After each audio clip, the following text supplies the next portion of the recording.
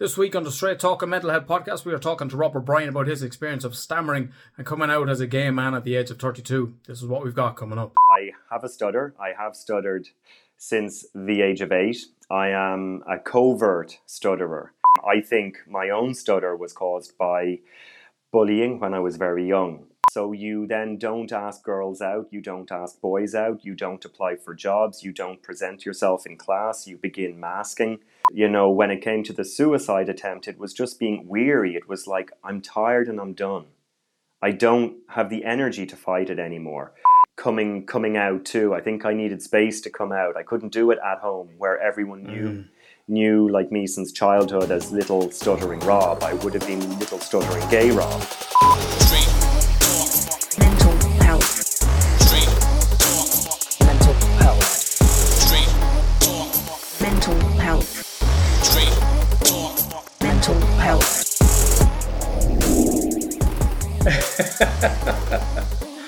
What a way to kickstart the Straight Talking Mental Health podcast. I can see you fading. She's fading.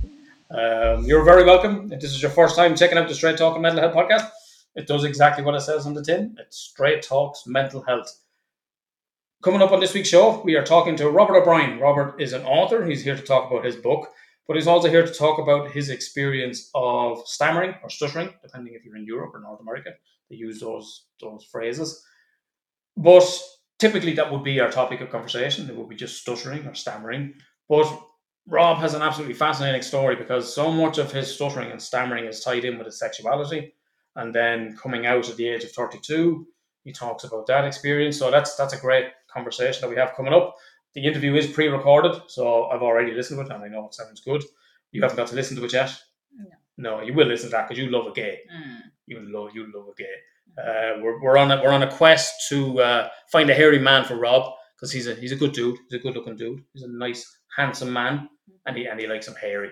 And I didn't even have a fan in the fucking flash of like, hair. yeah, like, You put me to shame. yeah, like, sorry, Rob. It's like this is the best. Like Ashling might be able to sort out. Yeah, you're probably fucking more than I have.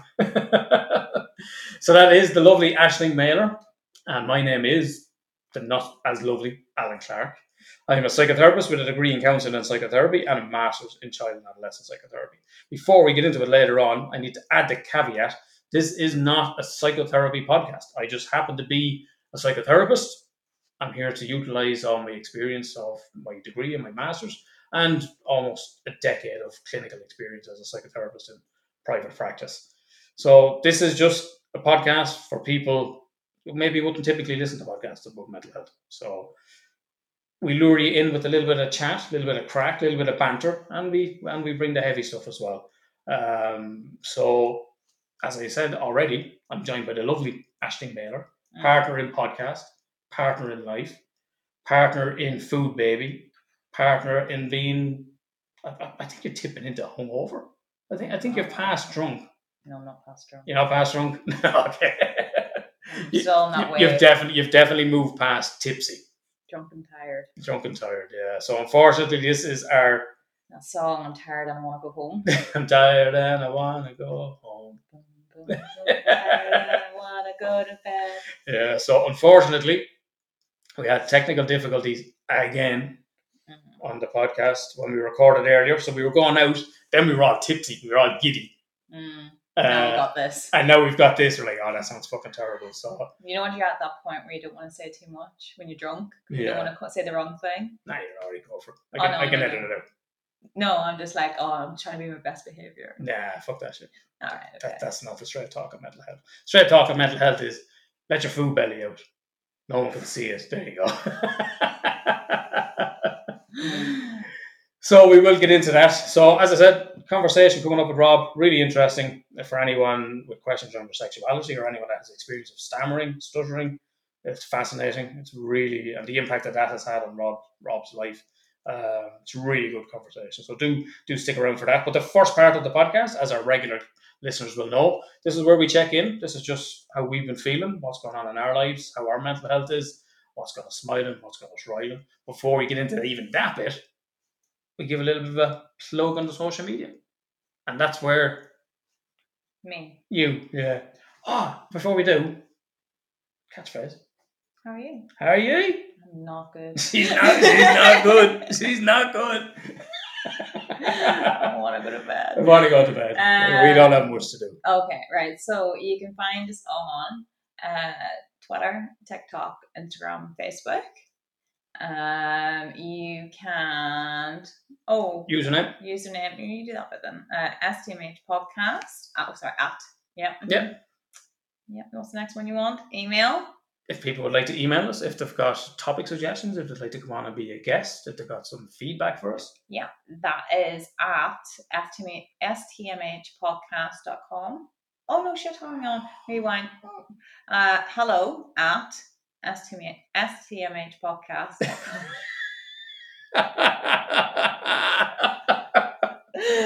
Do you know what? I'm going to let you off the hook this week. You can just sit there and look pretty. So if you want to email us to come on with some topic feedback, yeah, I can see it in you. The email is hello@stmhpodcast.com. That is the website as well, www.stmhpodcast.com. There you can check out testimonials. We always forget to plug that, of what listeners have said about the podcast, and the newsletter is there. You can sign up to the newsletter. Aisling has given you all the social media: TikTok, Instagram, Twitter, and Facebook, and they are at STMH Podcast. And yeah, thanks for the prompt. I was just segueing into that, but thank you for all the assistance there. If you haven't already, you can check us out on the YouTube. As you can see, we're investing a little bit more into that now. There may be 2 cameras set up. We'll have to check that out. We're trialing an extra camera here for this week. We'll see how that goes. So we can't give you a username for YouTube yet. That's where you come in, folks. That's where you can really help us out by being a subscriber. If you haven't already, go into YouTube, search bar, Straight Talking Mental Health. There you can check out the previous 10 videos. I think there's 10 videos. Yes. This is our 11th video on YouTube, so we're late to the game on that front. But this is our 105th episode of the audio. So if you haven't already, you can go back and flick through our back catalogue on all of the any of your major podcast providers. There's 104 other episodes you can check out, so be sure to do that. But subscribing to the YouTube is really going to help us out. And we do really appreciate it. We appreciate everyone that's already subscribed, and we appreciate everyone that's given us our time. We put this out there, and you take the time and listen to it, and that means an awful lot to us. So we thank you very much for that. There's a little bit of correspondence to get to. Oh yeah, let me get that. At the start, you would have heard me. Mention that a little bit before. If this is not a psychotherapy podcast, I just happen to be a psychotherapist. Really needed to reiterate that point tonight because Aisling will let us know why. Yeah. Yeah. Okay. Take it away. So we had a lovely, lovely, lovely young woman write in today, and she wrote, "Do not like the foul language, not very becoming of a professional person." Yes. And let us just say that that's not a typical listener to the podcast. Nah, it's just a busybody. Just a busybody. Yeah. There you go. Let's just leave it at that. Mm-hmm. I think that says enough. It's cute, the attention seeking. So cute. Yeah, so we're very good. We're very good, and our listeners are very good to us. Our loyal listeners, and they always have amazing feedback for us and positive feedback. That's not a typical listener. Oh no, yeah, no. As a just a little busybody, and I think you've said your piece on that. Oh, I'm done now. You're done. Done's up. Dirt. Getting the dirt off the shoulder. Holy fucking shit! Loving this. So let's leave the correspondence on that note for this week. That's it. Not a psychotherapy podcast. How's your week been? How has my week been? My week has been busy. Yeah. I'm recovering health-wise. I wasn't good last week. I wasn't as bad last week, but prior to the recording of last week's one, we came back from the ferry. So again, apologies, folks, for the audio and the setup of last week's podcast. We were coming to you from a hotel with no Wi-Fi. It was bad. But we did figure out how to turn off the fucking AC. No. Take the Wii out of it. Because Mr. Grumpy Pants here, when I went to play with it for the 4th time, and he was sitting in the bed going, "Oh, Aisling, just keep touching it. See how keep doing what you've been doing." Yeah, that should really help. And you know what happened? It shut it off, and I was all like, belly big balls. But you know why? Because you didn't do what you had been doing. You did something different. I kept pressing buttons, didn't I? And I got there eventually. We eventually got the air conditioner off, so we weren't. So the moral of the story, woman out there, keep pressing buttons. You'll get there. take Ashling's advice on that one. That's a fucking woman that knows what she's talking about. Keep pressing buttons. If a woman knows how to fucking press buttons, this woman right here. Just keep going. Keep fucking Eventually you'll get what you want. murdered. So people are into that shit. I don't condone it. I get it, but I don't condone it. Everybody's into something. Yeah, so I dropped you to the bus after the ferry, picked up James, had him overnight, dropped him to school the next day. Gareth Brooks was playing, and it was pretty goddamn busy up in Dublin. Gareth Brooks, yeah. Yeah. Oh, that was the bus, wasn't it? Yeah, you were busy. I think the whole place was chock-a-block, to be all the honest with you. cultures were up there for Gareth Brooks. So I hope everyone had a good time. Wouldn't be my cup of tea. A lot of people I know, in fact, the majority. Oh, loads of people were going just for the fucking crack. So I don't know. Must be missing something. Must be. So that was my. How have you been feeling? How's your week been? What's been occurring? Stop it! I swear. I gotta get the fucking Welsh out.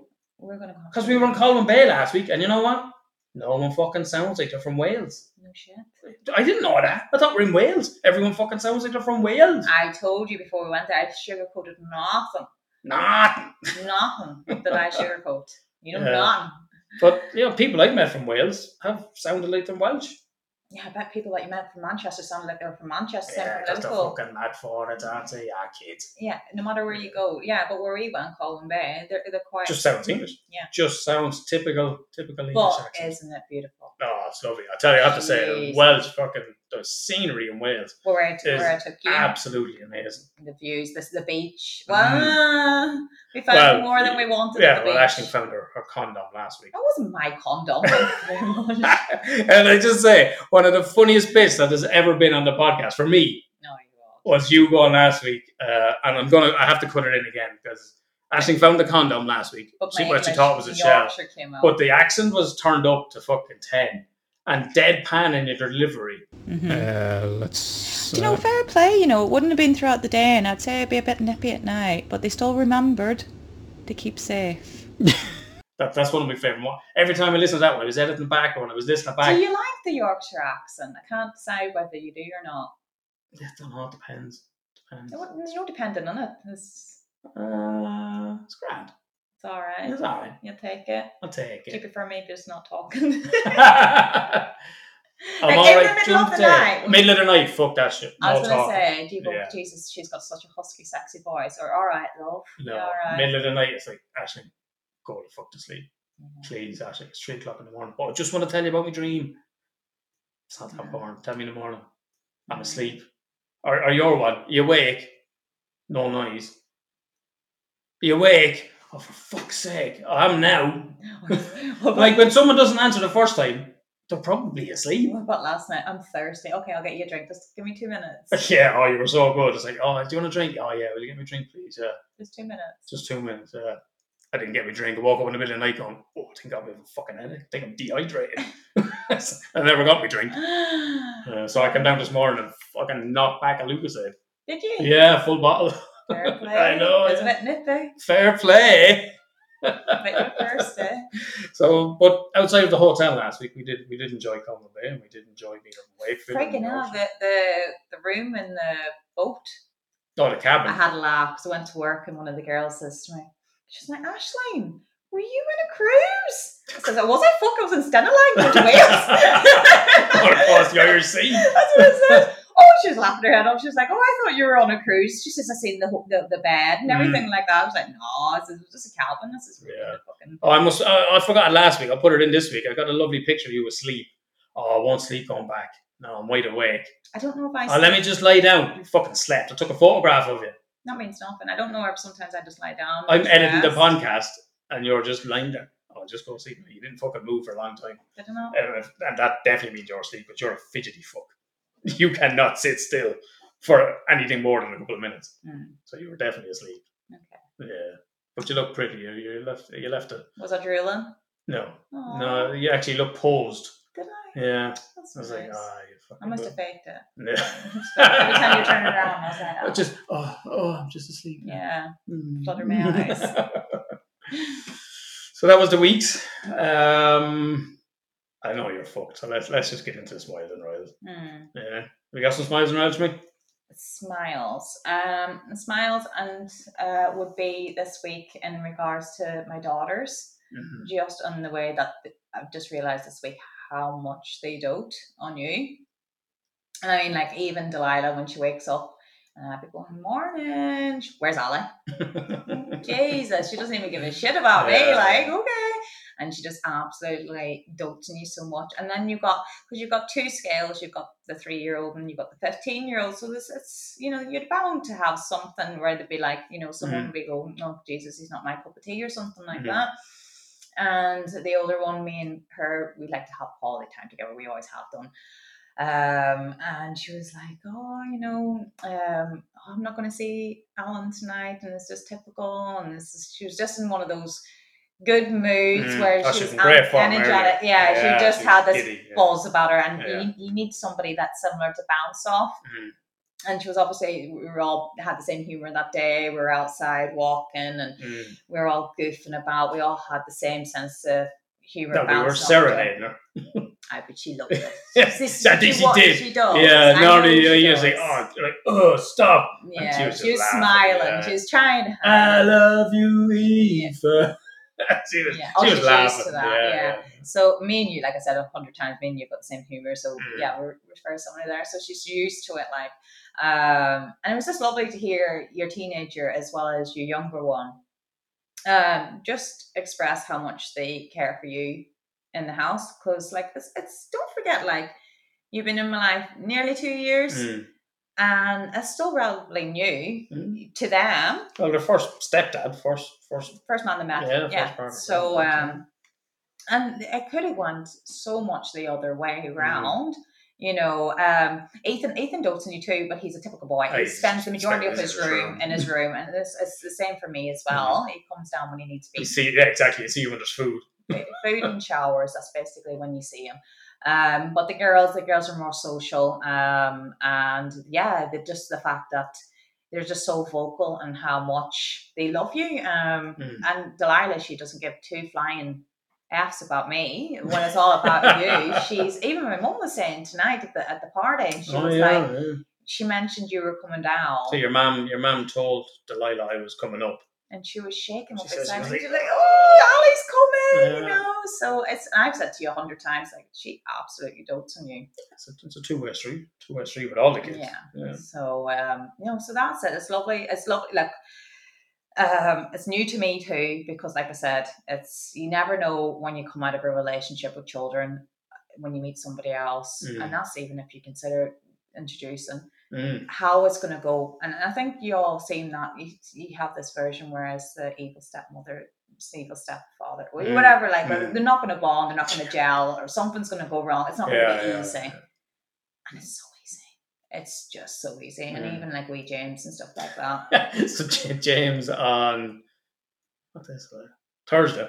I had him on Thursday. We went out for something to eat.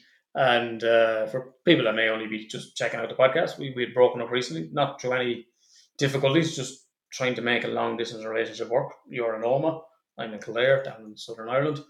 We needed a long-term plan for the future. We couldn't figure anything out. We have figured one out. James says to me, so you and Aisling back together? I was like, yeah. Like, is that good? Yeah, that's good. So that's 2 times you broke up. I was like, yeah. 3rd time's a charm, eh? The fucking 6-year-old. He's just like the 3rd time. Yeah, but he's happy. He's happy we're back together. Oh no. Yeah, he loves you, and his relationship with Ethan, like, they're besties. Like, and I've seen him with Delilah recently too. He's softening. He's softening. Yeah. He gave the hugs and everything. You wouldn't have done that before. And he gives you the hug. You always give him the option of, do you want to go to bed, hug or a high five or a fist bump. Yeah, I don't believe in pushing. I believe. Yeah. We spoke with this. We have an episode on blended families and dating with children. You can check that out. That one is on YouTube. I will stick that up in the card or the description up the top here. Link back to that episode, because it's very important. And as Cameron said to me when we started going out, and he was saying, "Oh, what's the kids like?" "Oh, the kids are lovely." Because that's good, because sometimes you catch a bad batch, and they haven't. We've been, our relationship we've got a lovely blended family. Yeah. Everyone cares about each other. So. You really do. Yeah. And highlighted today as it your smile this week. I think it was your smile too. I think the girls in the and Ethan as well. But Mm-hmm. like I say, he keeps himself to himself. Yeah. They're important to you too. Oh, I fucking adore the kids. Yeah. I do anything for them, absolutely. And you do. Yeah. So. And I have a daughter, and maybe it's having more sons. It's always a different relationship. Daddy with girls. daughter. Yeah. I'm not their dad, obviously. But, yeah. I care for them in that sort of way of just protective and. Yeah, I think men and girls. Yeah, it's a different dynamic. Yeah. Same as yourself and your dad and stuff like that. So. Yeah, so that's a nice smile. What are we doing? Are we going smile, or smile? Entirely up to you. So I got a really dry mouth. Normally I have a drink here. I need to lay it to the fridge. Go. Do you want anything? No. Well, 8 hours sleep. Yeah, we're gonna get that. We're working on it.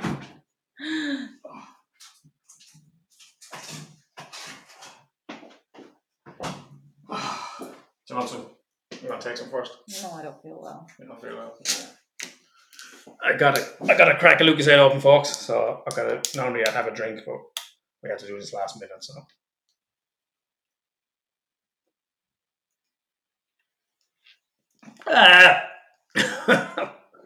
Jesus, you just poked me in the belly. Fucking dying. Oh my god, I'm hydrated. There'll probably be a slew of burps to come. I apologise in advance. So I'm going to smile. My smile, it kind of what we touched on in the correspondence. Didn't get to me. That stuff doesn't bother me. But I went to see Dave Chappelle during the week. As any of our regular listeners to the podcast know, I'm a massive comedy fan. I'm an absolutely massive Dave Chappelle fan. For me, he is certainly the GOAT, greatest of all time as an artist. So what I've been doing is I had just building up to the gig, watching his stand-up specials that are on Netflix. And Chappelle is a huge advocate for freedom of expression and the art form of comedy, and he's also big into his music, particularly hip hop and stuff as well as I was. So artists, he really has a strong feeling toward musicians and stand-up comics as artists, and it really made me appreciate what we're doing. People would have heard me. I've spoke about it on the 100 episode if the podcast had a future, and I spoke about me and you spoke about it before of trying to get the numbers up, getting disheartened of, geez, I'm trying to build, trying to grow the podcast and stuff like that. And we've been pushing the YouTube channel a lot more. And I was looking at some guy, big YouTuber, and a couple of different videos of, 10 mistakes to avoid starting off, and just some good advice of, whether it's in regards to your setup or anything like that. But one of the things it mentioned is like, fucking forget about the numbers. Forget about your numbers. Just create your content. And that has been kind of brewing in my head over the last couple of weeks. I haven't watched that, and I just I kicked it up a notch, listening to Chappelle and just appreciating what we're doing. And I don't know if you'll appreciate it as much. I've been an actor, I've been a rapper, a musician, and appreciate what we do as art. As creating something that has an emotional impact in other people's lives. Whether that's saving people's lives, like we've had from all of the correspondence that we've had over the years, making people laugh, making Sean burst out laughing on the bus, entertaining Mel when we're talking about Delilah cursing and stuff like that. We're having an emotional impact, and people are choosing to listen into us. They could be listening to fucking anything, and they've chosen to give us our time. So I think I've had a new appreciation of not just this as an art form, but just more of a respect of the content that we create. If people check it out, to check it out. We know we have our loyal listeners. We know there's people listening out there, but just not as caught up in the numbers, regardless of if there was fucking 2 people listening. Obviously, there's way more than 2 people listening, but even if, and it was having an impact on their lives, probably still fucking do it. And so that fed into Wednesday, and then Wednesday night I got to see Chappelle live. So it's just as an artist, as an orator, I could listen to him talk about anything, even if he wasn't doing comedy, just as social commentary. I'm not getting into the trans stuff. I've watched The Closer. I've watched The Closer multiple times. We're not getting into any of the controversy around that. But just as an artist, and to actually listen to what he's saying, and as an advocate for comedy, and as an advocate for freedom of speech, and as an advocate for the black experience in America, people, you can't deny his impact on that. So that's my smile this week, getting to see Chappelle, and I suppose being inspired by him to create the content that we create. Mm-hmm. That's my smiles. You got a Ryle. I'm sure like everybody's seen it on social media, or it's popped up. I know you know what I'm talking about. It's popped up in yours. It's popped up in mine. I'm sure it's popped up. Fucking popped up everywhere, I imagine. It's the, how do you explain it? It's the whole Disney's bringing out a new live action Little Mermaid. Yeah, and they've cast Ariel. So you all know the original Ariel was white, red hair. Yeah, the cartoon. The original cartoon. The fictional character, yeah. So they've not auditioned. They've cast a young black girl. A young black girl. Or whatever she may be. One, they're annoyed with her that she's black and not white. Another that she's 22 instead of 16. And it's like, stop it now. Like, the only people that are annoyed about this are adults who it's not actually been made for. It's a Disney cartoon. Well, it's not a Disney cartoon we're talking about. Disney movie. It's a Disney marketed movie. 2 kids. Marketed, yeah. And if you were to ask a group of kids, did they care what colour was Ariel? They couldn't give a shit. I mean, you weren't born, I've said it, you're not born racist. And that girl, like, she's 22, she's still a young woman.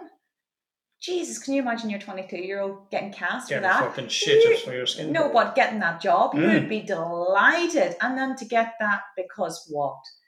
Because of your colouring? Like, why so? Like, seriously? Like, she's still a young woman. But not even that. I mean, people are complaining about the skin colour of a fucking mermaid. Yeah. Hey, to break it to you lads, they don't exist. Yeah.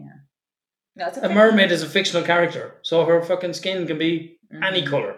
Mm-hmm. And if you're comparing it to an animated feature, it's nothing short of. It's just racism, man. Like I said to you, if you were to really ask a load of kids, they couldn't give a shit.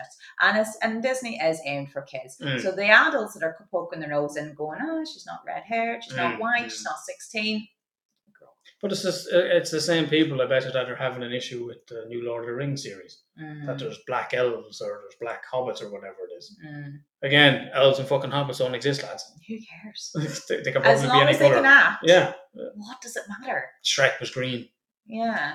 And Jesus, fucking... fair play to that 20-year-old. She got the job. Jesus, that was your daughter. You'd be stoked, wouldn't you? Like, people fucking pissing all over it. Yeah, exactly. Like, fair play. Like, good girl. Like, you did good. There's no masking your racism. Like, kids couldn't care less. I'll tell you what, Delilah couldn't care less. What colour? Yeah. I'm not watching that. Is she black? Yeah. I'm not watching that. No. If you're raising a fucking kid that says that. Yeah. Well, they didn't make it off a stone, did they? Or any of my children wouldn't care less. They could not care. So anyway, that's it. I keep seeing it on Facebook. It's annoying me. It's actually making, it's getting to the point now. I'm seeing it so often. I'm questioning the groups that I'm following, because suddenly it's just coming thick and fast from every group that you wouldn't even imagine. And it's like, well, if you're supporting this meme, I'm not really interested in supporting you. So, got you riled. Just racism. It's rare something to get you riled. Normally you're a little bit peeved, but that's certainly. I just think it's ridiculous. Yeah. And plus I'm drunk. I'm definitely gonna go at it. She's going out with fucking pitchforks. That's right. Though. Burning down a couple of racists. It's a young girl, and it's just like, well, anyway. It's a fucking fictional character. That's a fictional character. It's not real. Yeah. Oh, go on. What's your somewhat similar. Somewhat racism related.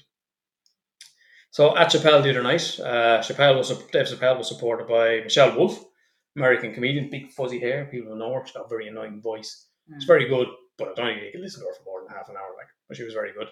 Donnell Rawlins, who people would know from the Chappelle Show, he was the Ashy Man, and he's played a few characters on the Chappelle Show. Did a brilliant set. Dropped his fucking punchline at the end. You know, that's like, that's your finisher. But then he kept going. Now, the reason it stood out is because myself and Shane, DJ Lee from my rapping days, aka That Irish DJ on TikTok, the two of us said the same thing at the end. We're like, that was fucking brilliant. Oh, that was, geez, I'd go and see Chappelle any day of the week. You know, that was amazing. And the both of us kind of said the same. Both of us had the same expression. At the end of the Nell Rawlings set, we both said the same thing of, oh, he went for the low-hanging fruit. I didn't notice at the time. Shane did notice it. I think when he dropped his big punchline and was getting ready to walk off, that Lucas Ed's coming back. Do you want me to burp you? Yeah. Like I was doing with you earlier. I was fucking winding her. As he was getting ready to walk off, Shane said the DJ kind of gave him the nod of, you need to fill, you need to do a filler. But what he started doing was, he made fun about Asian people and he made fun about Indian people. And he was going on, oh, what's the deal with Indian people? Like, everything sounds like you say things with D. So even the alphabet is A, D, D, D, D, D, D, D. Y'all singing happy birthday like 30 birthday, do you? And it was just like, oh, you fucking need to go there. Like, you know, you dropped a banger. And look, maybe he was fucked under the bus. Maybe he was forced to fill. But at that point, I think for someone that's been around that long, it can surely point someone in the crowd, go, hey man, where you from? What's your name? Oh, Pete. Yeah, Pete, you look like you got fucked by a bus or something. You know, ha ha ha, everyone laughs. And there was a lot of people laughing. There was a lot of people in the crowd that were enjoying the let's make fun of Indian people, and look, I'll fucking make fun about anyone. But it's, you know, it's has to be funny. Yeah, and that's the whole thing about punching down. This is the whole, you know, Chappelle's big on, you know, people are saying, trans people are saying, you know, you're punching down. It's like, I'm fucking not punching down. My people have been punched down upon. I know punching down.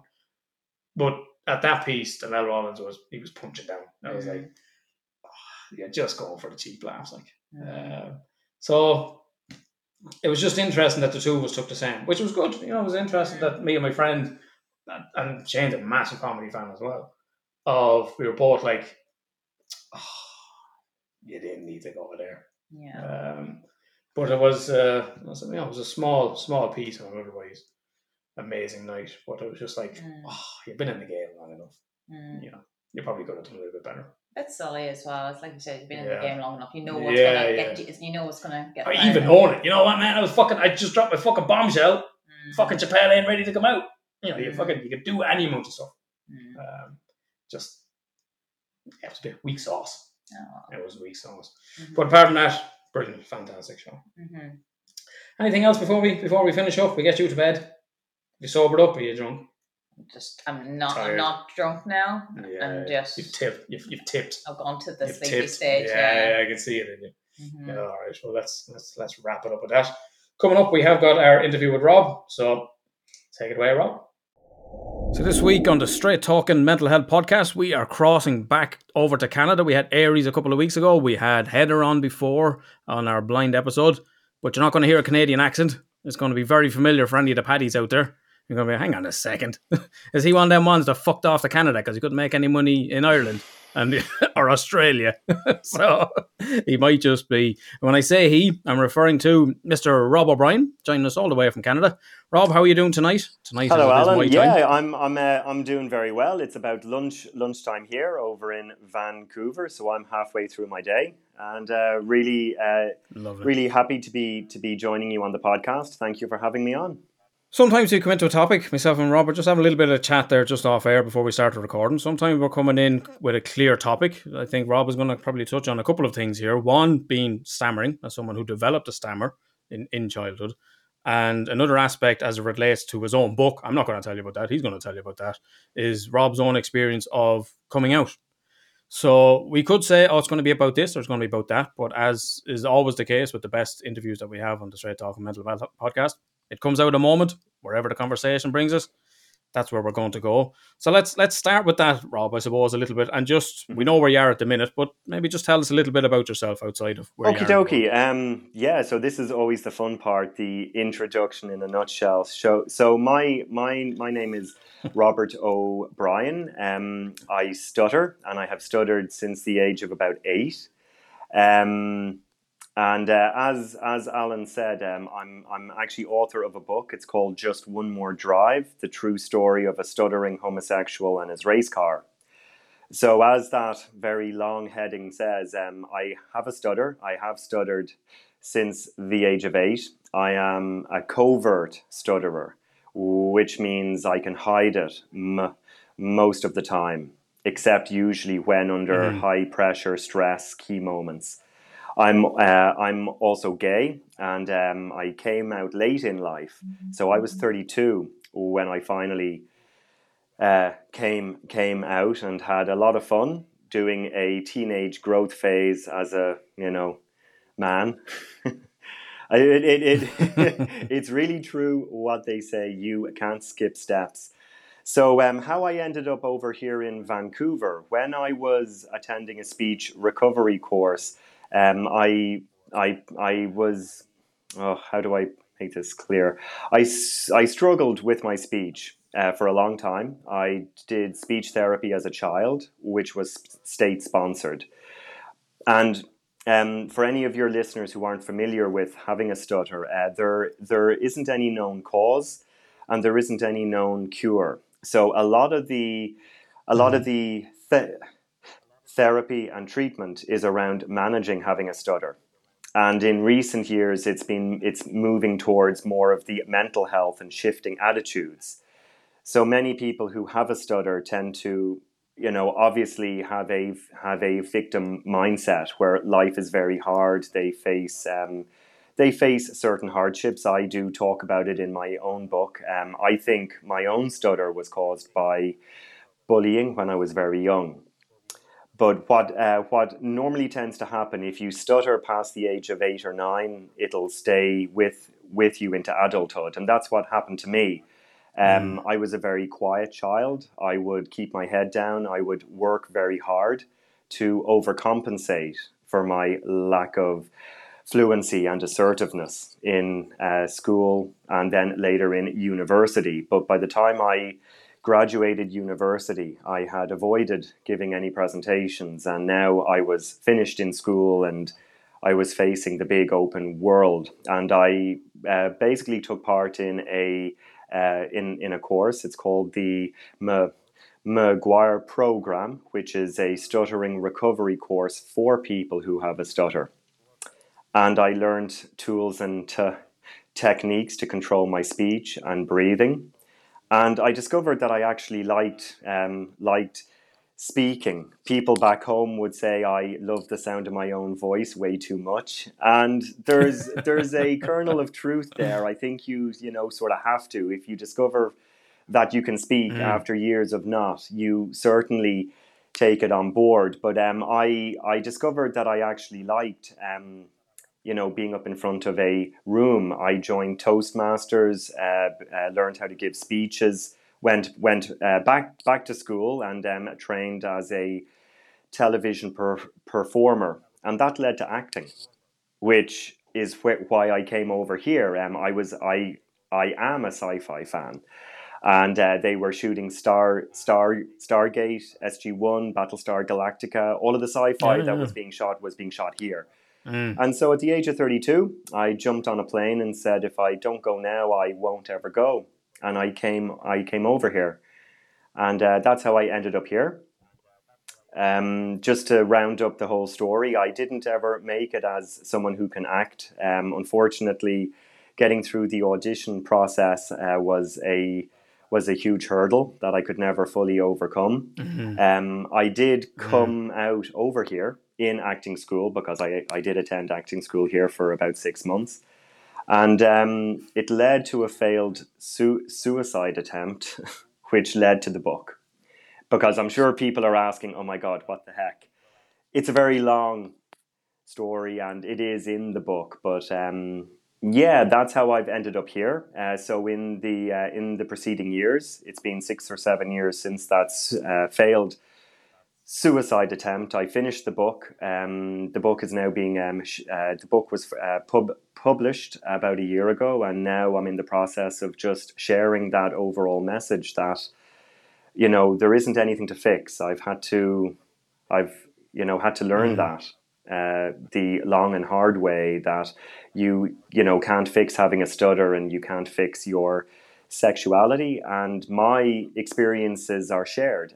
There are other people who will have had similar experiences, and the whole point of the book is to basically share that, that like you aren't alone.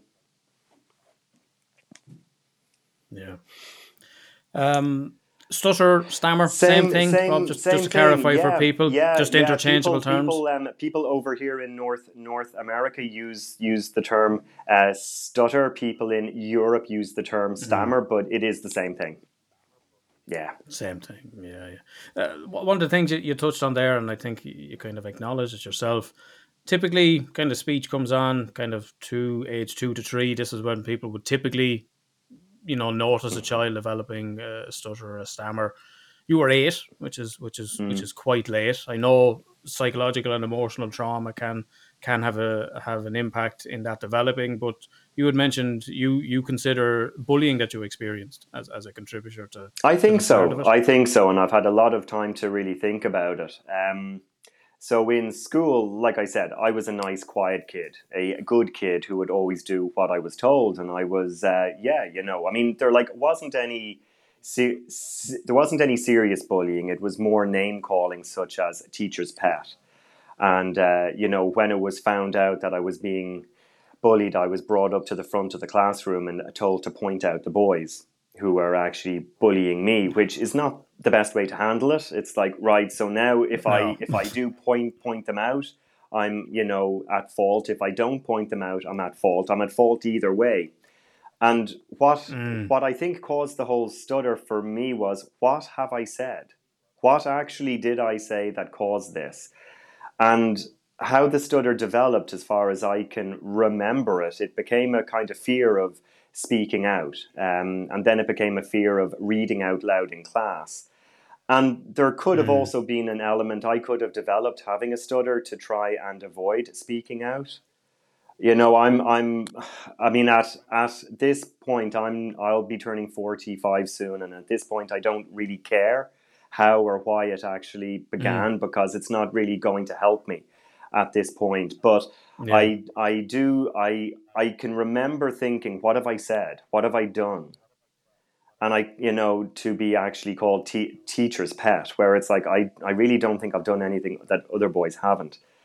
And there could have been a self-serving aspect to it as a child. I mean, kids do, start doing things that don't make sense because their childhood mind can only cope in a certain way. And I wouldn't be surprised if I developed a speech, if I developed a stutter or speech disfluency as a way of not standing out, which had the opposite effect of actually making me stand out even more. So it's chicken or an egg kind of thing.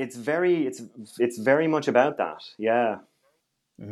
I recently had a client, and to present an issue was the stutter, and it had a massive impact on his self-esteem. It bred a lot of anxiety as he found himself in a professional workplace and stuff like that. And as you mentioned, giving talks, stuff like that.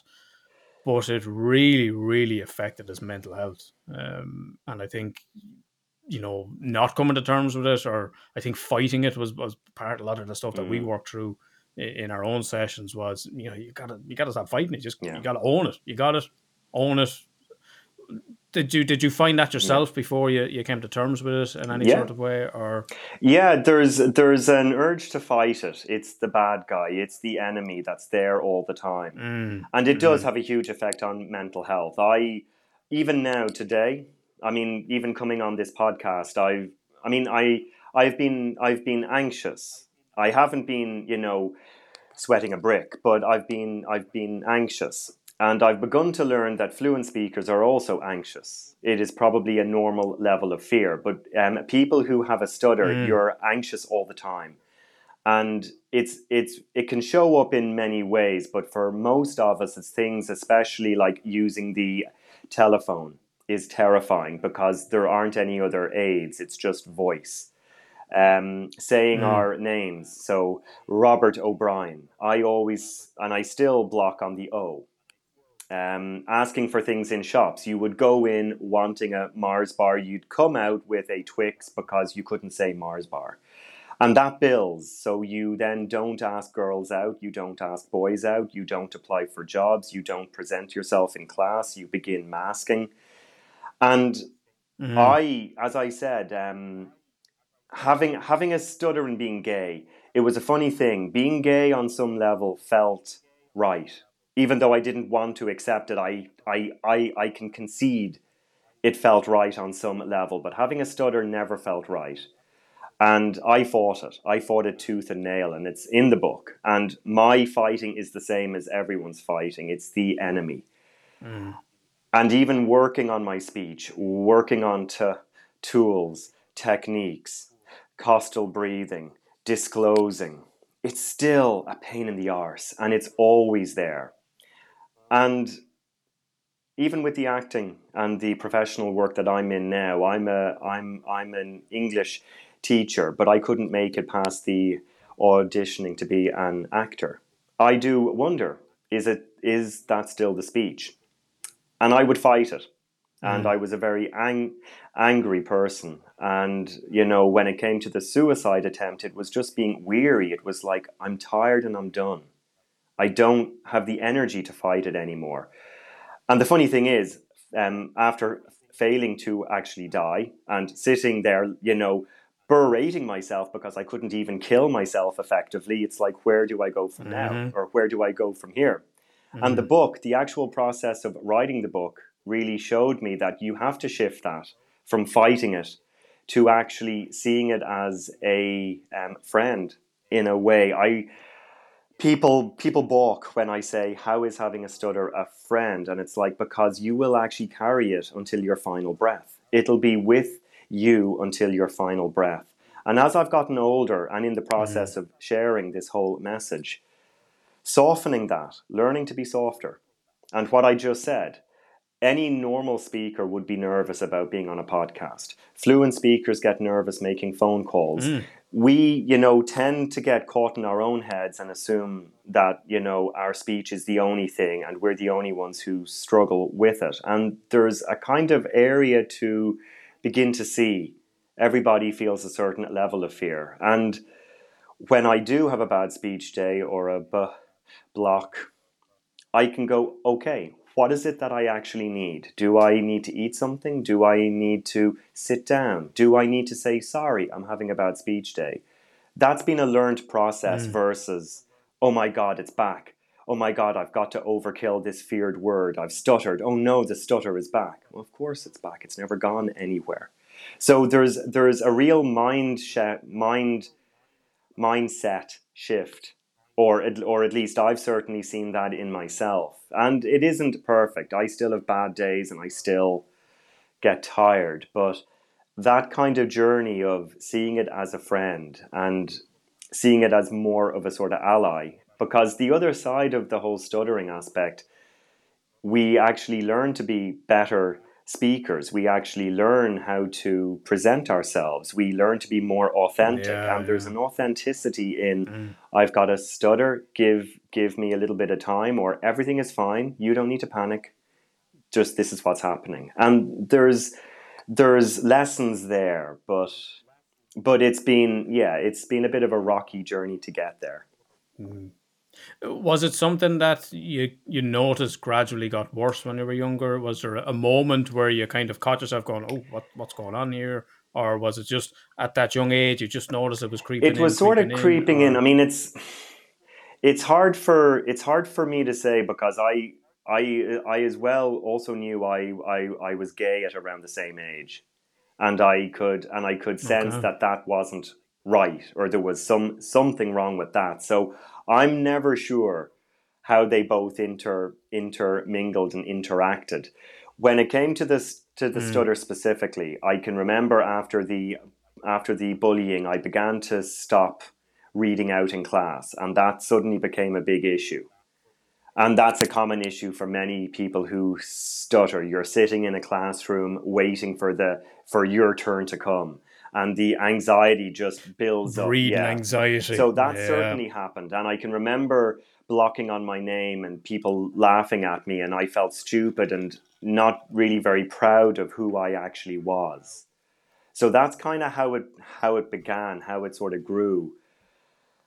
But as I said, given the whole being gay too, it was a handy mask. I could mask some of it, or well, I mean, I thought I could mask it. Everybody knew I was gay when I came out, so there wasn't any shock or tears except mine. It was like, really? I've been doing this for 32 years. No one said anything. So I don't know. I'm just not sure.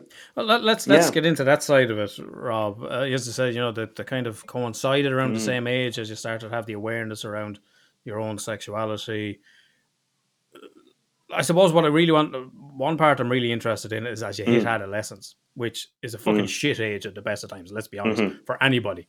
As you start to become aware of obviously the opposite of same-sex attraction, as you're really trying to figure out your own sexuality, managing that with the stutter. Is that compounded in those teenage years? What happens? Well, I can only speak to my own experience, and I should say that I amn't a certified professional in any way. So please take what I say with a but you are Robert O'Brien, who lived the life of Robert O'Brien. I can speak to me. Yes, as I began to get older, friends began to kind of date. People began to get facial hair and chest hair, and I have a thing for hairy dudes, and it's really weird. It's like, really, that's what we're into, and it's like, apparently. And no, I mean, it's the God's honest truth. I am that shallow. Show me a flipping beard and like chest hair, and I will sit there and listen to you.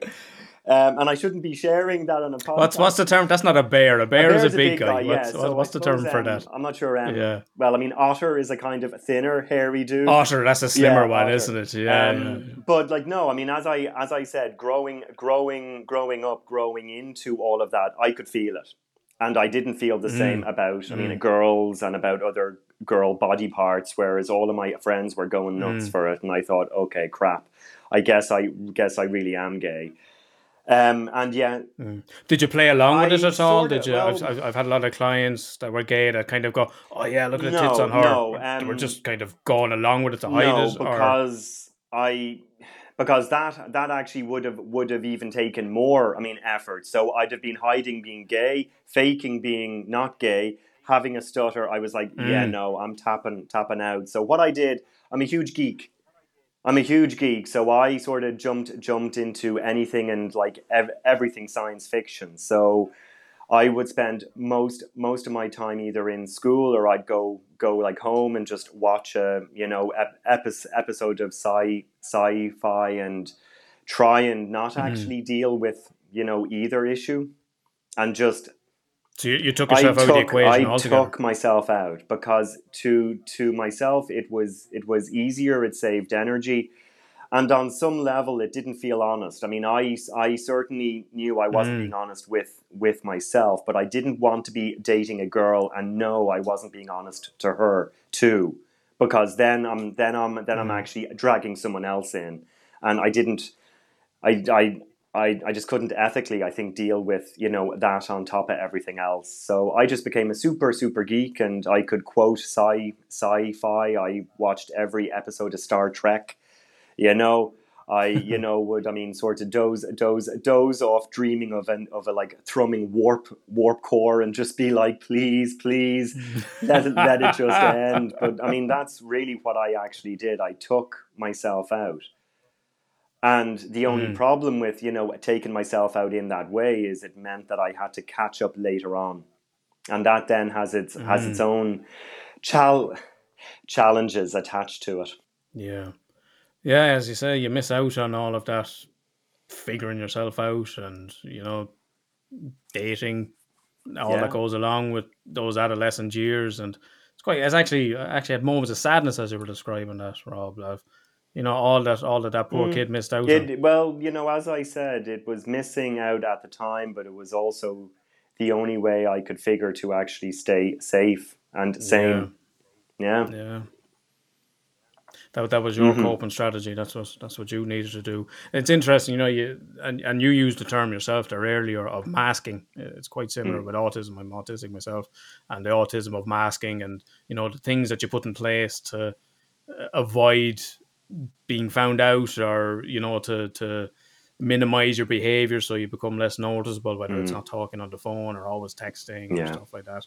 There seems to be a lot of crossover there in the masking behaviors of the things you will put in place to avoid finding yourself in those situations. It's very, very human in a sense, all of us. And I mean, this is the other side of the coin. Everyone has their own issues. Everyone's fear is just as big as my fear was. And that's the other side. Like, you see people do their own thing, and it's funny because we do go to such lengths, and life becomes so exhausting, and it's like, why, and I don't know. That's You hit 32, Rob. What happened? Where after all those years? What after happened? 32, this was after the whole stuttering course, and this was when I decided to come over here. And I said, if I don't leave now, I'll never leave. And I didn't want to be at home at 40, 50, 60, saying, what if I'd gone? So I took a leap of faith. And coming over here, getting away from home was, in a way, I think, coming out too. I think I needed space to come out. I couldn't do it at home where everyone knew like me since childhood as little stuttering Rob. I would have been little stuttering gay Rob. And I'm like, oh my God, I'm so sick of these labels. Like, but I think coming over here, as well as, doing the whole acting school thing and having that awesome experience, was a way of having space to just figure it out. And if I was gay, I was going to figure it out here, where I didn't have to go home to anyone and explain to anyone what I was doing. And so I think that was part of it, to be quite honest. Yeah. I'd say in acting school you met some gay men. as someone that's trained as an actor, you find there are a lot there. I'm not really sure. I'm sure I probably did. Coming out in acting school and figuring it out was probably as cliched as it gets. Like I said, no one is shocked except me. But no, that then as well is coming out later, and as you said, missing out on the kind of teenage phase of all of those kind of stupid things that people do and we, chalk up to being young. I certainly did them, but at 30, 33, 34, I had my first teenage crush at 33. And my God, I swear to God, never thought that would happen. But I developed a mad crush on this poor guy who did nothing wrong. He did nothing wrong apart from having a hairy chest. Ginger, and I'm like, oh my God, Ginger's awesome, hairy Ginger. I mean, really, Alan, I swear to God. I mean, if I was to make a list of this, it's like, really, I couldn't make it up. But it took me out, and I literally, I suffered. And it's like, oh my God, I feel like a teenager going through this, and I, actually was going through it, because even though I missed out on it earlier on, I was now having to make up for lost time, and I had to learn a lot about things, and the whole thing about sex and the whole sex side of things, and slutty versus being honest and authentic, and power and sex, and it was a crazy year or two. Fun and cool in a sense, but also nuts, because it just all happened so fast, and there wasn't a lot of breathing space, and it was just like, oh gosh. So yeah. I'd see a lot of parents and a lot of teenagers. My own master's is in child and adolescent psychotherapy, and I'd say to parents and go, oh, sure, he's after breaking up with a girlfriend there, and he's fucking devastated. But sure, I'm saying, like, you're only 15, I was like, yeah, but this is his first experience of heartbreak. When we get older, we go through a few of them, and then we can go, well, I knew I got past them ones, so I'll probably be all right. But you kind of hit that in later life then as well, of just having these first experiences and then go, oh fuck, this is my first heartbreak, this is my first rejection, or this is my first whatever. So all of that is just amplified. It is, and it's a funny dating too, because then like sort of meeting, guys who are further ahead in the whole thing, and they're and they feel like even though I might be chronologically the same age, developmentally I would be younger, and they would look and go, well, that's like obvious. Well, no, that's obvious to you. It's not obvious to me yet. And and again, falling back or just touching back on the whole self-esteem side of stuff, it's hard. It's like, oh my God. So now I've come out, now I have to catch up and not, sort of apologize for the fact that I don't know. And you're just like, oh God, it's like, listen, please, can I just go on home and sit and watch a nice episode of Stargate? So much easier than being an adult. But yeah. So it sounds like sci-fi was a big escape. It really was. It was, being a geek, that cars are the first love, because as a child in a car I felt safe, which I still feel today, and I do bond with every car that I've ever owned. I probably bond on a sort of level that may or may not be healthy. I'm not sure. I don't know. But yeah, science fiction too, and just being a sort of a geek, that games too, video games, anything to actually not have to think, anything to be sort of taken out of my own head, really. Yeah. Other people that can become a problem with drugs and alcohol. They look to those things to do exactly. Well, this is, it. People ask me about that, and it's like, well, with the whole, drinking side, because I had a stutter, I couldn't ask for any beer, and I was afraid to get drunk in case I outed myself. So I never actually lent into actually drinking and drugs too. I don't, have the cash, unfortunately, and I don't really think I would spend it on, drugs either. But I never fell into like that side of things, and I think I sort of sensed if I did, I wouldn't be coming back out. So I'm sort of quite happy now not to have ever gone down that specific path. But that fear. It was that fear that kind of held you. Well, there's fear. It's fear. It's fear. And fear is like funny because it's still even here. Fear now, sharing. Am I saying the right thing? Am I doing a good job? Am I selling a book, or am I being of service? What if I actually do well? What if I don't do well? It's so funny. Like that kind of fear stays there in a sense. Oh no. Okay. Yeah. Okay. But interesting again that is, the stutter and the coming out goes hand in hand. Afraid, the anxiety of trying to order a beer with the stammer, and then the fear of getting drunk and somehow saying the wrong thing that people figure it out, or admitting it, or they seem quite interlinked. Yeah. I'd say yes to that. Yeah. Was there any particular? Was it just moving to Canada? I see it in clients of, they might move up to Dublin, move away to college, and now this is their chance.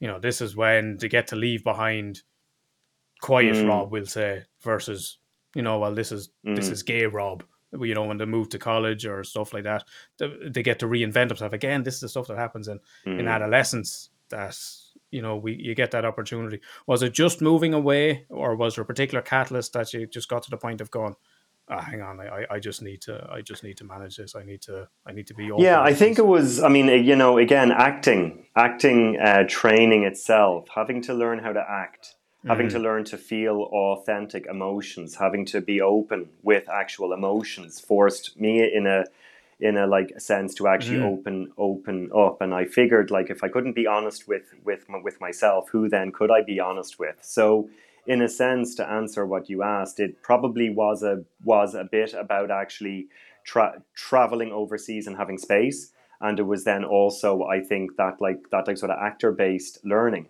having to learn how to be actually honest emotionally.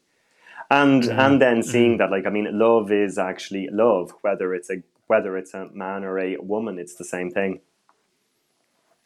Yeah, and I wish more people understood that. More people that have a problem with what people do in their own time and with their own bodies. So I don't think they're going to be listeners to this podcast, to be honest, Rob. But if anyone does happen to find themselves like, fuck off, let people live their lives. Exactly. Did you find that the acting helped confidence wise? It is outside of the honesty, emotion, honesty. Did you find it just gave you the confidence, through the Toastmasters, through the acting? It did a bit. I think the acting side, it was fun. In acting school, it was certainly fun to act and to learn how to act.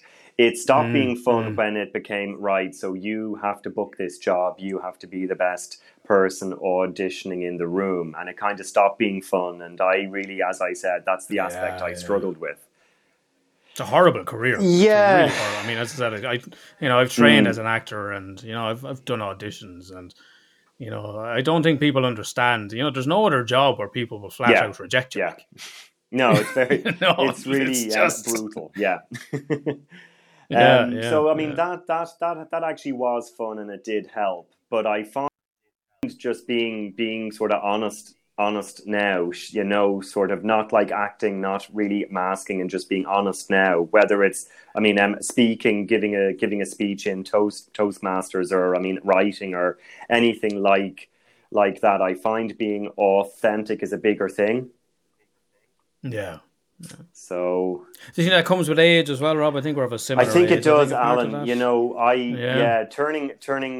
Turning 30, I hated, because I was still running and hiding. Turning 40 was a whole other feeling of, I care less about what other people think of me and more what do I think of myself.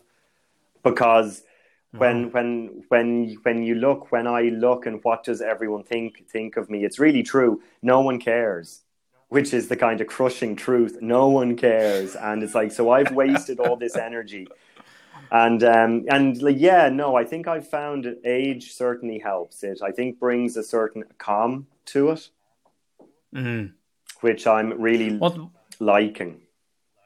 Yeah, I suppose with that comfort in your own skin in your 40s, Rob, what advice would you have given your younger self, do you think? What do you think that young guy needed to hear? That isn't a cliche. Yeah. It doesn't matter if it's a cliche or cliche, because they're true. I mean, I sort of talk a lot about nothing to fix, figuring out that there's nothing to fix, and they're easy words to say, but as I've grown older, I've begun to really feel those words. So I would tell my younger self those words, and I would make sure that they actually landed with him, and say, get the feeling behind it. Stop trying to fix what you can't fix, and just be. And that's okay, because that's all you have to be. And that's all you should be. And you don't have to add to it. And that's really, I think, what I would say. Yeah. Just so that he knows there's nothing wrong with him. He's not broken. No. But I mean, feeling it, saying it and feeling it aren't the same thing, because I certainly heard everyone say it, and it's like, well, you aren't the one who isn't able to ask for a beer or a Mars bar. I am. So it's easy to say that. But as I've gotten older, the feeling, and this is where, again, I think the actual actor training and opening up to actually feeling what I'm feeling and let it show and be touched and moved by it too. Yeah, I mean, we can't cut off on those feelings, and it is important to tap into them. One of the other very significant things you mentioned at the start, Rob, was a culmination in a suicide attempt. Yeah. Could you maybe say a little bit more around that? I know you touch on it in the book.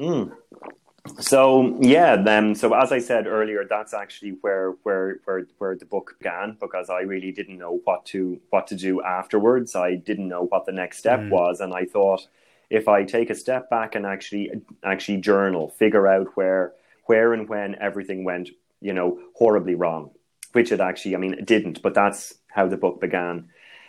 What actually drew me to the attempt, I think, was just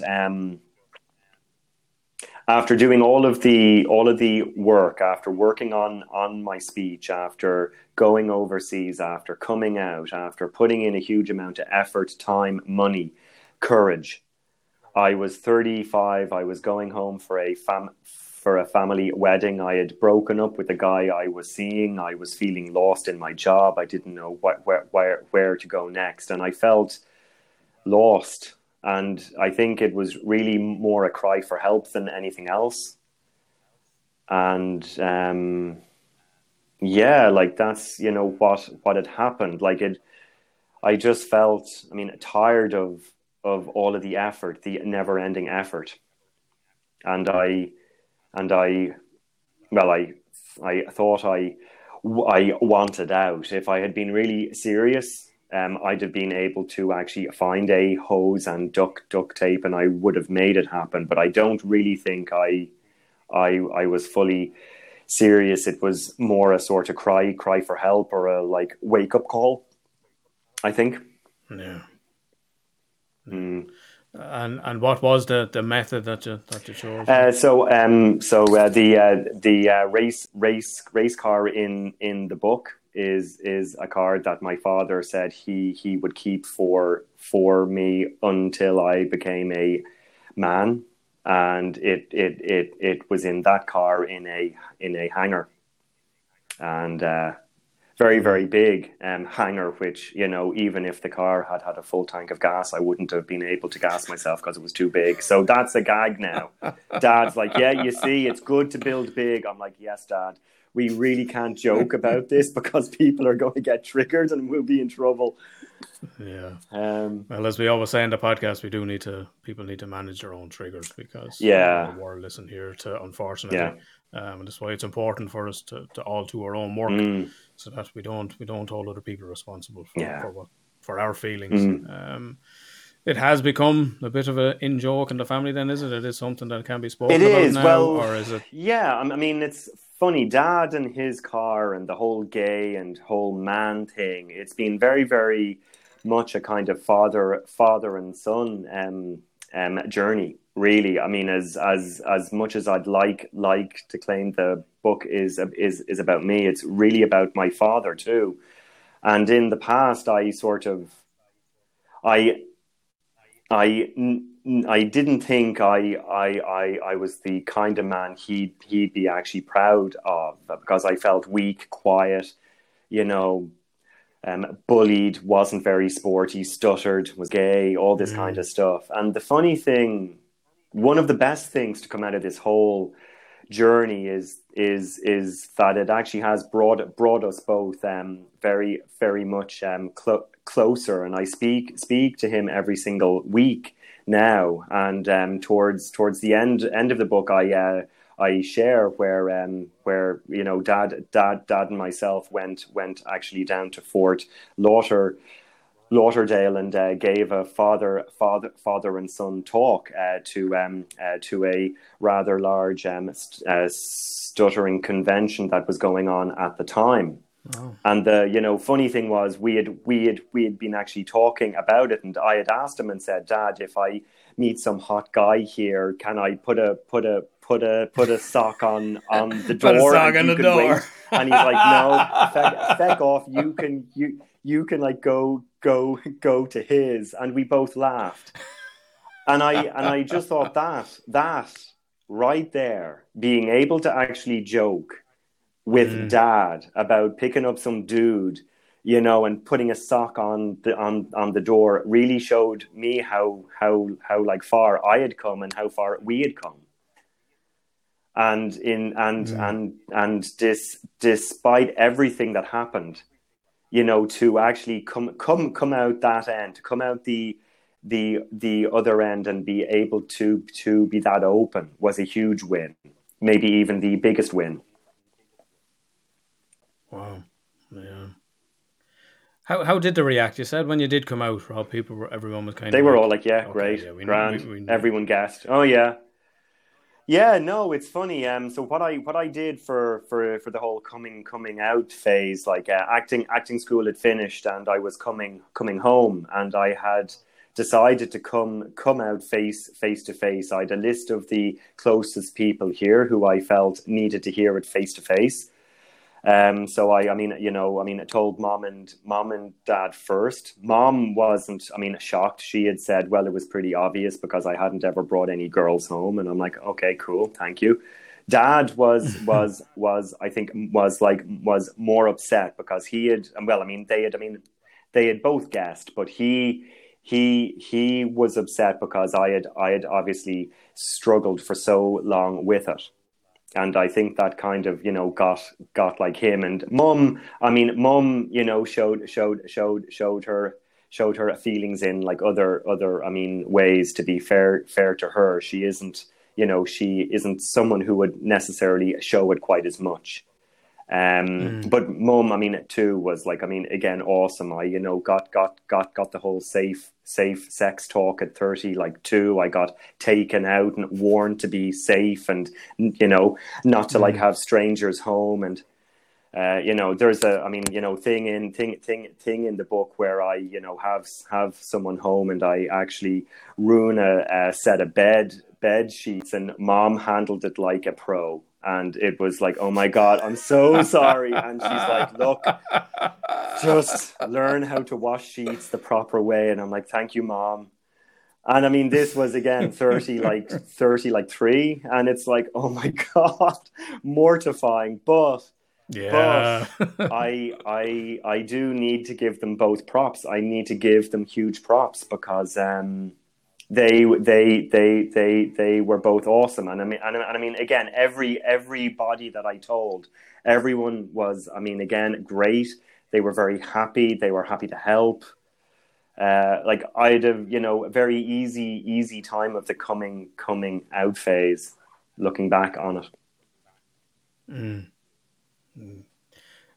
Did you find yourself? I know you touched on it a little bit in the book, but with that, a lot to catch up on. Is there a time? I'm just wondering, is there a time where you just decided, okay, I'm going out on the pull here now. I'm going out to have. Oh yeah. The sexual experience. Was there a moment, or was it just something that gradually happened? No. It was. It's a thing that like happened. Chapter 21, I think it is. It's called my glorious slutty phase, where I was on the apps, and I was a dog. I was a dog, and it was the most fun I've ever had. It lasted about 5-6 months. People were, saying, Rob, look, I think we kind of need to calm it down a little bit, and that sort of wild phase, as I like to call it, lasted for about 6 months, and it was a funny feeling of, again, that's like it. It's just, physical and it's fun, but it was, it was also hollow in a sense, because that's just it. It's just that. It's just a physical thing. And do you think that's a different experience for gay men, Rob? I don't think a lot of people, I think there's that misconception that, gay men are just out fucking riding and they're all riding each other and they're all doing anything with everyone. But, there's plenty of gay men out there, seeking loving relationships and want companionship and partnership. Yeah. No, it's a great question to ask me. And again, given where I'm at now, I think as a phase, it's fun. And I think men can have kind of physical fun, and they really won't ask for a kind of second, date or a second name even. And men are able to actually do that. But I think men have a bad rap. I think, dig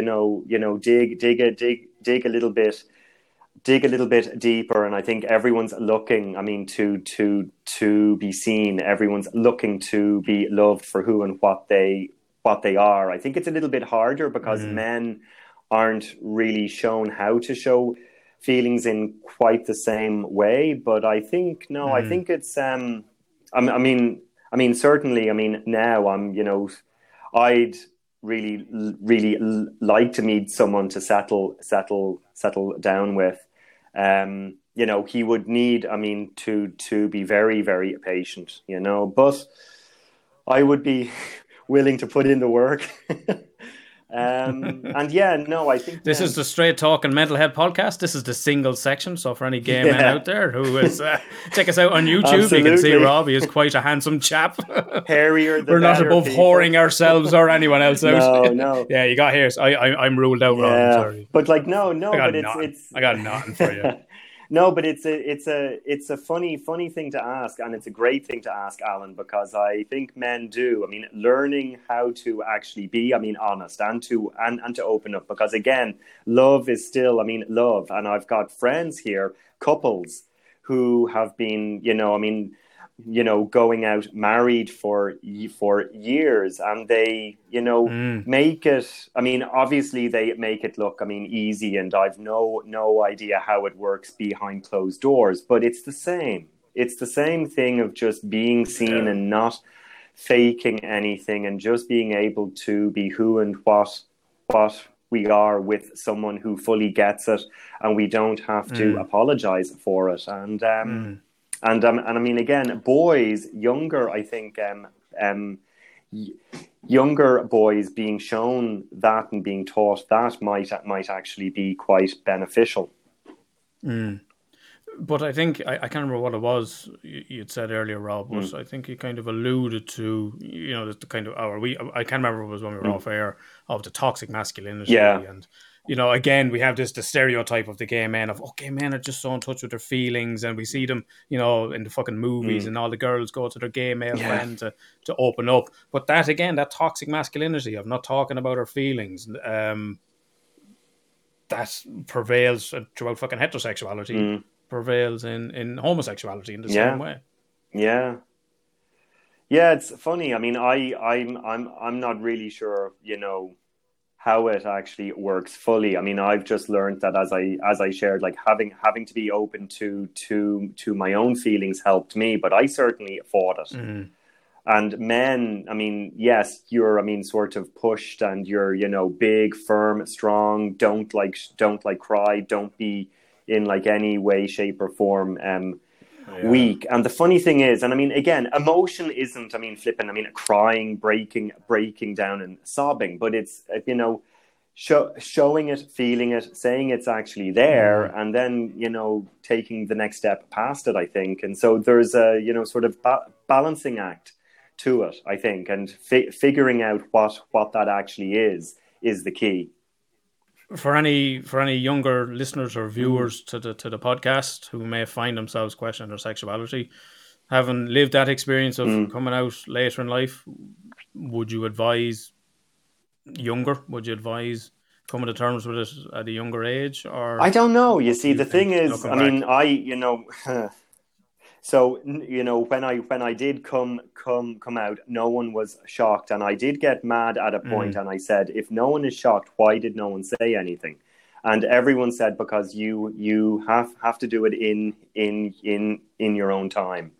So I think you do have to choose when.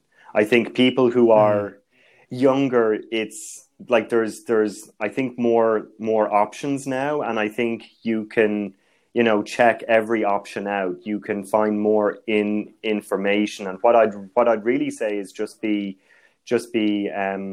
patient. Don't push, don't rush anything, because things can shift. You can change over 5-10 years. So I think patience is a huge part of it, and whatever time people pick is the right time for them. Yeah. A little shift in the conversation, Rob. Talking about the beast. We're not talking about some hairy bear for you to pick up at the weekend. But can you tell people about the beast? So the beast in the actual title of the book is an E30 M3 Sport Evolution. It's the first gen model of the M3, and my father was a huge car guy growing up. So he brought the beast home when I think I was about 16 or 17 years old, and he had promised to keep it until the day I became a man and was old enough to take it off his hands, which sounds really kind, which it actually was. But I was trying to fix my speech. I was trying to fix being gay. I was working very hard at trying to fix myself because I thought if I fix myself, then I'll actually deserve it, and I'll deserve the car. So it kind of set me up, or I set myself up for a big fail there because there wasn't anything to fix. But what I'll say about The Beast, writing a book is not the easiest thing, and I'd go back and forth in it. And you know, when I was ready to quit on the book and quit on myself, I couldn't quit on The Beast, on the car. And so that is, I think, really the biggest gift that The Beast gave me. I will quit on me, but I can't and I won't quit on it. Yeah. Where can people pick up the book, Rob, or where can people find you online if anyone is if any hairy chested men out there would like to get in contact, or anyone for that matter? Going to limit it to like just hairy dudes. Oh, we're limited. All right, dudes, hairy dudes. Yeah. So the book itself is on sale in most of the larger Irish bookshops. It's also on Amazon, and there's an audio version there as well. You can find out more about me and the book on my website, which is www.justonemoredrive.com. And that's the name of the book. Yeah. So the book itself is called Just One More Drive: The True Story of a Stuttering Homosexual and His Race Car. Talk about it does what it says on the tin. I know. We love you on this. We love you on the Straight Talking Mental Health podcast. What's this book about? Read it. What? So there's gays and cars and this and stutters. Yeah, it's all there, and it's spicy and it's deep and it's awesome, and yeah. It's funny. Brilliant. It's. I mean, funny.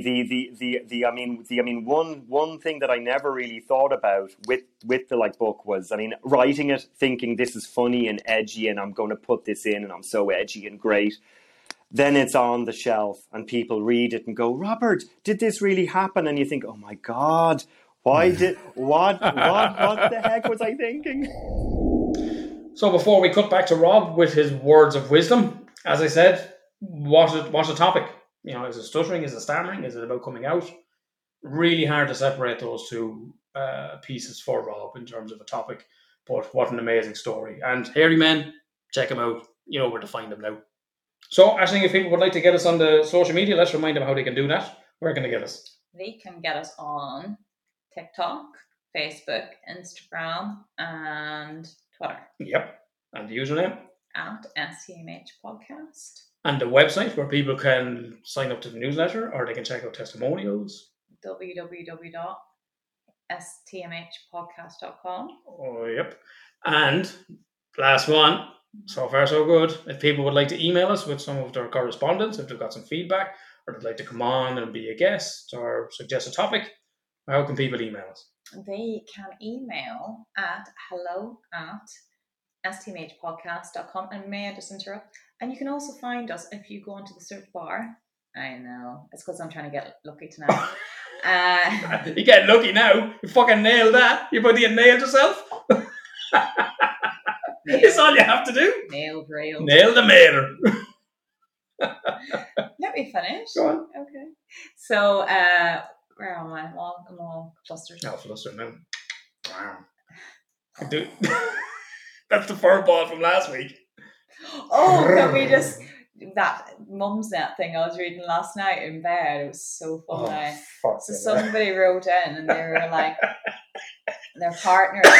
Oh, fucking hell. Go on. So this is just... Bit of role play, a sexy scientist or something. Not between us. No. So it was wrote into a forum and I was reading it out to you in bed. This is what I do. I just read out other people's problems to make myself feel better.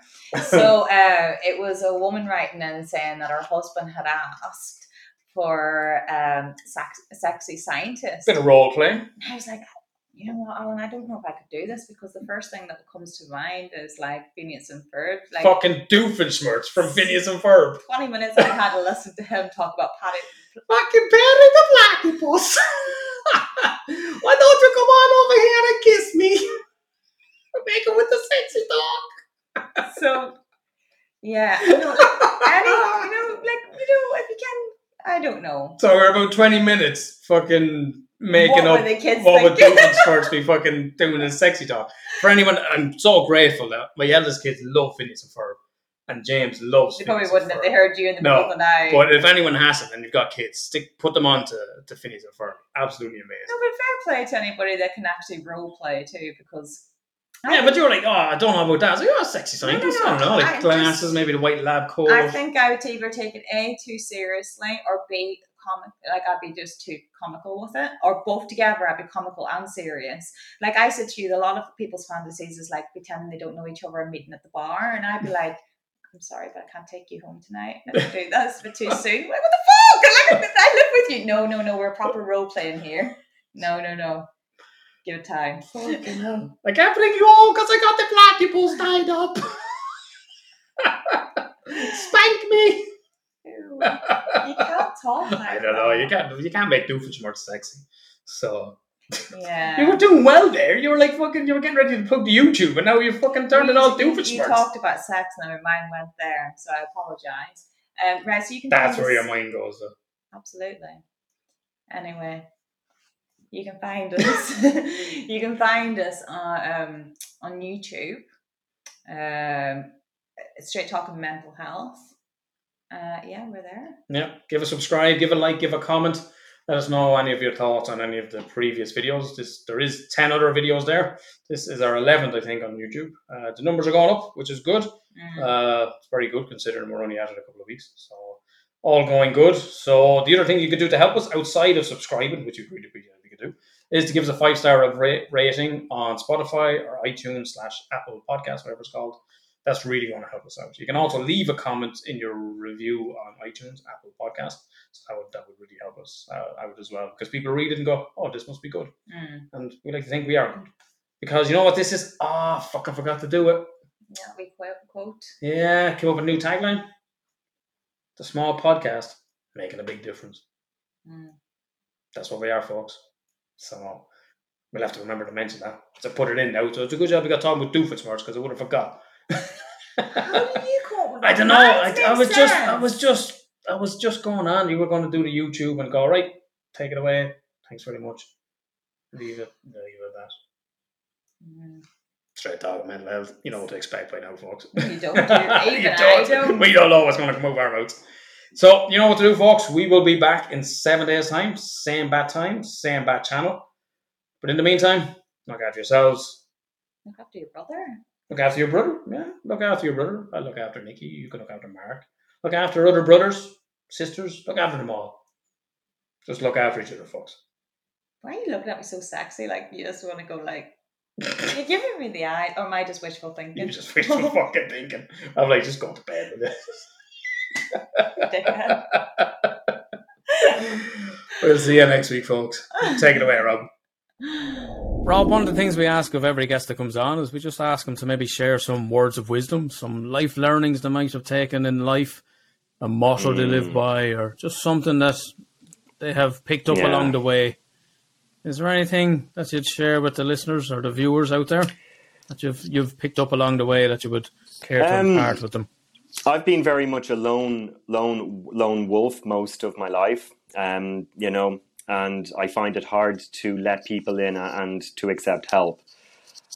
And I've become more conscious of the fact that I've got, people who are willing to help me. I'm not in this all by myself. And that is really, it's a very important thing to see and to feel.